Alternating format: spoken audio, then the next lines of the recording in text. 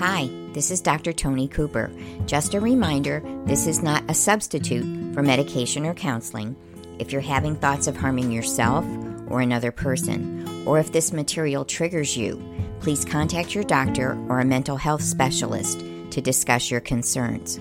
You can find my books on Amazon, my videos are on YouTube, or you can listen to my podcast, Life Without Baggage, on Apple Podcasts, Google Podcasts, or Spotify. Today I'm talking about control issues.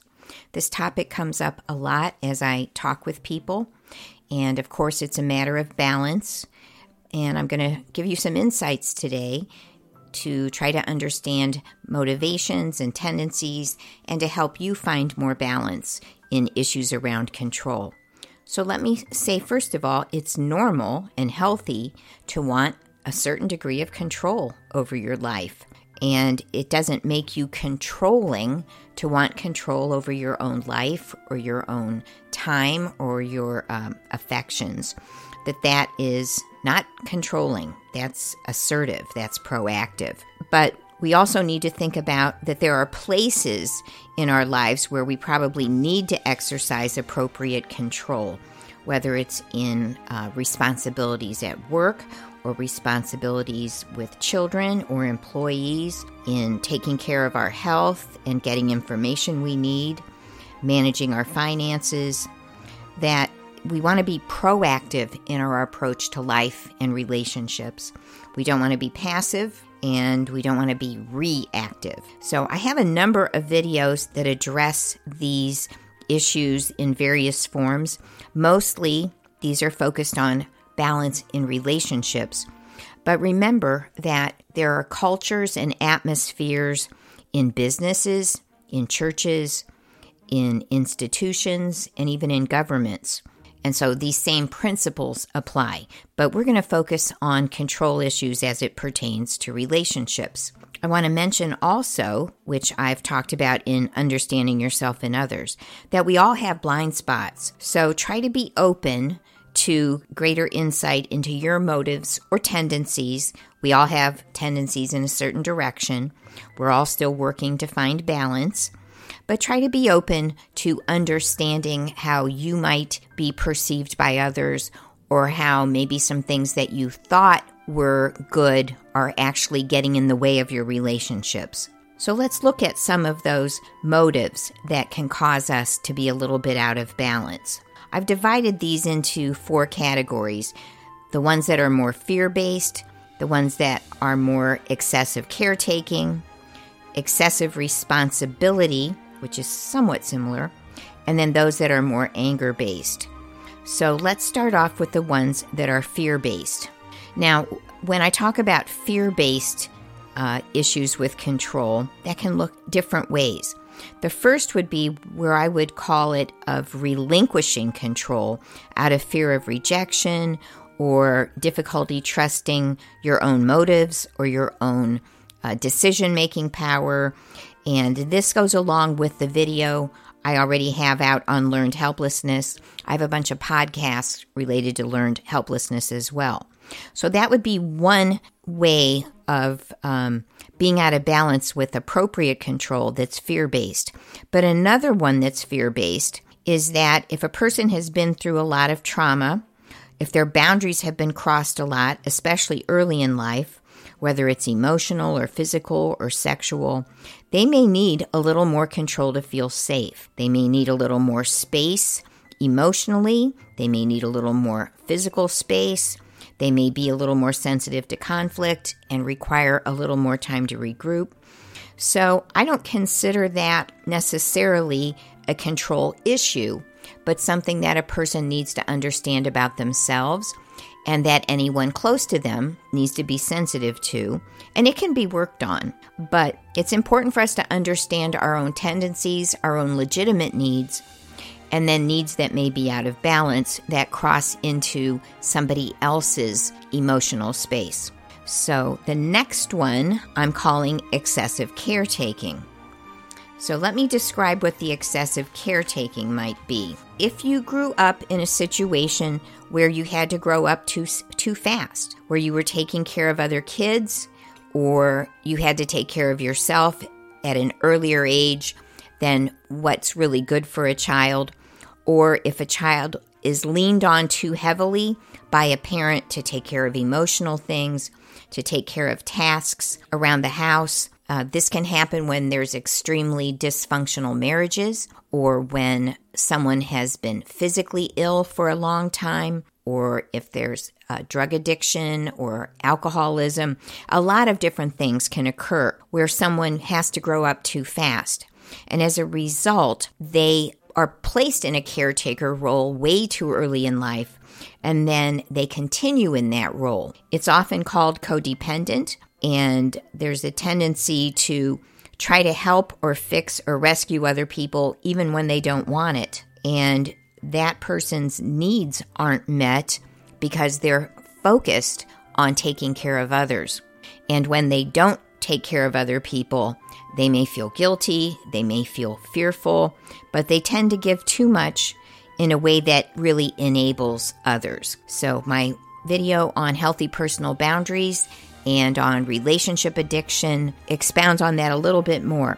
But that is one category of problems that people run into where they're out of balance in taking control or trying to take control for another person's welfare. And you may be right, but it won't work. So again, if we're looking at situations or institutions or relationships where you don't have authority to plan the agenda, you're not running a classroom or a business, then we need to be mindful that when we do too much for other people, we teach them to be passive, we enable bad behavior, and it interferes with them growing up or maturing. And we need to find another focus if they don't want to grow up or mature. Again, if we're talking about adults, not children, and not situations where you do have responsibility to set the tone and set the pace and impose appropriate consequences for a lack of cooperation from others. One of the interesting things about people is that my video on learned helplessness looked at a lot of these factors and how for many people they can end up with a very passive approach to life. But others respond by kind of becoming overly involved with addressing problems, even problems that aren't theirs to solve. So human beings have a wide variety of responses. You can see this within a family. There can be widely different responses to the same environment. So it's important to understand how you have coped with different things that were out of balance in your family growing up, and then find ways to interact in a way that is more healthy and more balanced, because we all have things to work on. We all have those blind spots. The next category I'm calling excessive responsibility. Now, this is very similar to the excessive caretaking. There's just a few little differences. A person who feels excessive responsibility also tends to give too much. They take responsibility to help people make the decision that they think needs to be made, but they don't see other people's responsibility or right to make their own decisions. So they tend to step in. They give a lot of advice. It's very similar to the previous pattern. And they wear themselves out rather than letting other people experience consequences for decisions. Individuals who take excessive responsibility tend to have a harsh conscience. So they think everything is their fault, everything is their job to fix. It's a little more driven by a sense of duty, whereas the previous pattern that's more codependent, it looks more nurturing, although it's still crossing boundaries. But this is more fear that people have to make the right decision, and it's their job to make sure that it's handled the right way. So there's a lot of perfectionistic, harsh kinds of attitudes in their view of themselves, usually, and the video on reducing perfectionism might help a little bit with that. But that I'm calling excessive responsibility, but it looks a lot like the excessive caretaking, and the results are often the same. Although with the excessive caretaking, people might feel smothered. But with the excessive responsibility, people may perceive you as being kind of controlling or kind of judgmental, even if you're not, because you're overriding their need to make their own decisions. Even if you're right, other people have their own process, and most of us do learn by making mistakes. We, unfortunately, don't learn very often by reading and observing ourselves. We learn through pain, unfortunately. So you're not probably going to speed up somebody else's process, even if you're right. The last category for understanding motives connected to control, I'm calling anger. And this can be a lot of different things going on, but if a person grew up where their needs weren't met, then there can be a lot of intensity about getting people in their lives now to meet their needs the way that they want them met. And there might be a sense of entitlement about it, that you owe me to do this for me. It may be connected to using manipulation, emotional manipulation, the silent treatment, punishment. If you don't do things their way, you're going to be criticized, you're going to be rejected, you're going to be ignored or punished in some way. When it's anger-driven, the person has a hard time seeing the rights of the other person, seeing that they have responsibility to meet some of their own needs, and they don't understand healthy conflict management. They may have been pampered growing up, where they were the favorite. So it can take a lot of different forms. Sometimes there's neglect or abuse. Sometimes there is pampering. And then the person enters adulthood without an understanding of the give and take. But Terrence Real says that anyone who deals with chronic anger or chronic irritation needs to process underlying sadness or grief. And I find this is pretty reliable way to look at things. So think about which one of those categories you tend to fit into the best. And let me give you some ideas about how to know if the situation you're looking at, whether it has crossed over into something that's really unhealthy. I go into this a little bit in my video on expectations in committed relationships.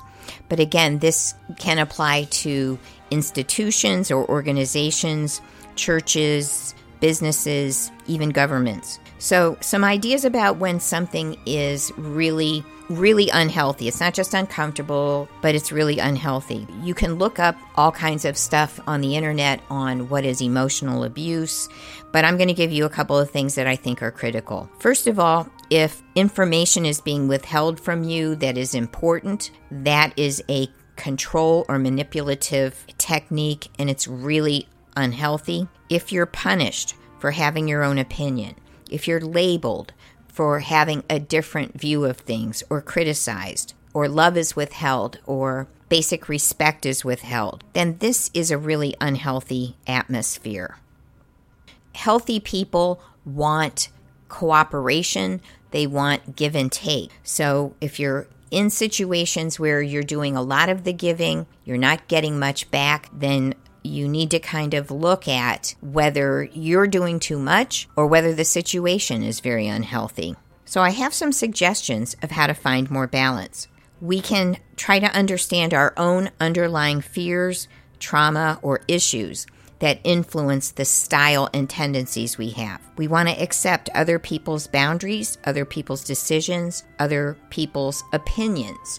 They have a right to their own opinions, and if they tell us no, we need to accept that no. I find that with a lot of couples, they try to parent each other instead of being partners. And if you're giving a lot of advice to your partner, especially when it's not asked for, then you're trying to get them to live by your process. And even if you're right, that isn't how God treats us. He lets us figure things out, and we need to at least give that much respect to other adults in our lives. Again, I'm talking about situations where you don't have responsibility for a child or a department, things like that. So allow others to make their own mistakes. Work on your own interests, your own hobbies, or support network. building your own confidence. Learn how to meet your own needs in healthy ways where you don't need as much from this child or from this partner. A lot of people have these dysfunctional attachments with adult children. Work on your personal issues around helplessness, around guilt, around perfectionism. A lot of people carry irrational guilt. They feel guilty and they really haven't done anything wrong. And this drives a lot of behavior that's really off-putting to others, and it's really unnecessary. So look for things like that. I have lots of videos on related to toxic guilt and shame. Attempt healthy conflict resolution.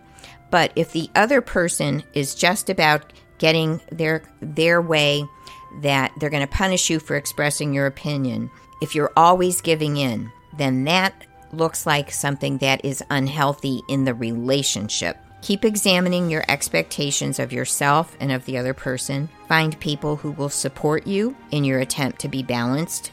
And people who are frequently critical need to address underlying sadness, maybe issues with self-esteem, maybe issues with dependency, relationship addiction, or entitlement. And don't expect other people to take responsibility for your complete comfort and happiness.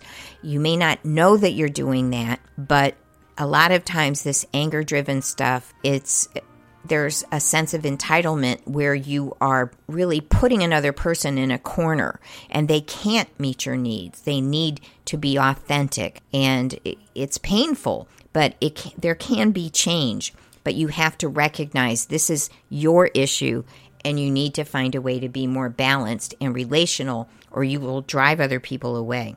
And I just want to incorporate a biblical perspective here.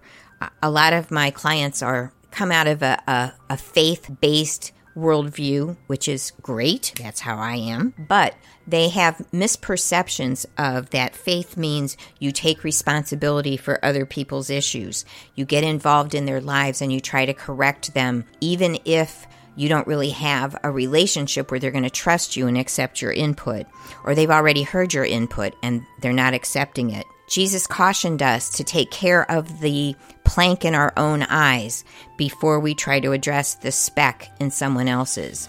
And in Galatians 6, it says, let each man carry his own burden. So we want to be compassionate. We want to be involved in community and with other people. But we need to know where the boundaries are. And if we're crossing boundaries, trying to help people who don't want help, or correct people who don't want corrected, then we're overstepping our bounds and we may actually be getting in the way of things that God is trying to teach the other person. So be careful when you're trying to change another person. I think the 12-step groups call it clean up your own side of the street. We need to be taking care of our own issues and gently and appropriately help other people speak the truth in love. I have videos that address using I sentences when you need to address conflict, so keep that in mind. One other comment is if you've tried to address things and nothing's getting better, then you can pray for the other person. I like Ephesians 1, that God would flood the eyes of their heart with light, but let God do the work. If you're in an abusive situation, then you might want to talk to a mental health professional or your doctor and see what you need to do to take care of yourself. So let me pray for you. Lord, I just thank you that you are patient with us, that you love us the way we are. I pray for each person that they would see one thing that they can do differently so that they are more in tune with how to love others, how to walk through life with a sound mind. And Lord, that we would keep looking to you to help us become the best version of ourselves that you designed us to be. In Jesus' name we pray. Amen. This is Dr. Toni Cooper. Thanks for listening.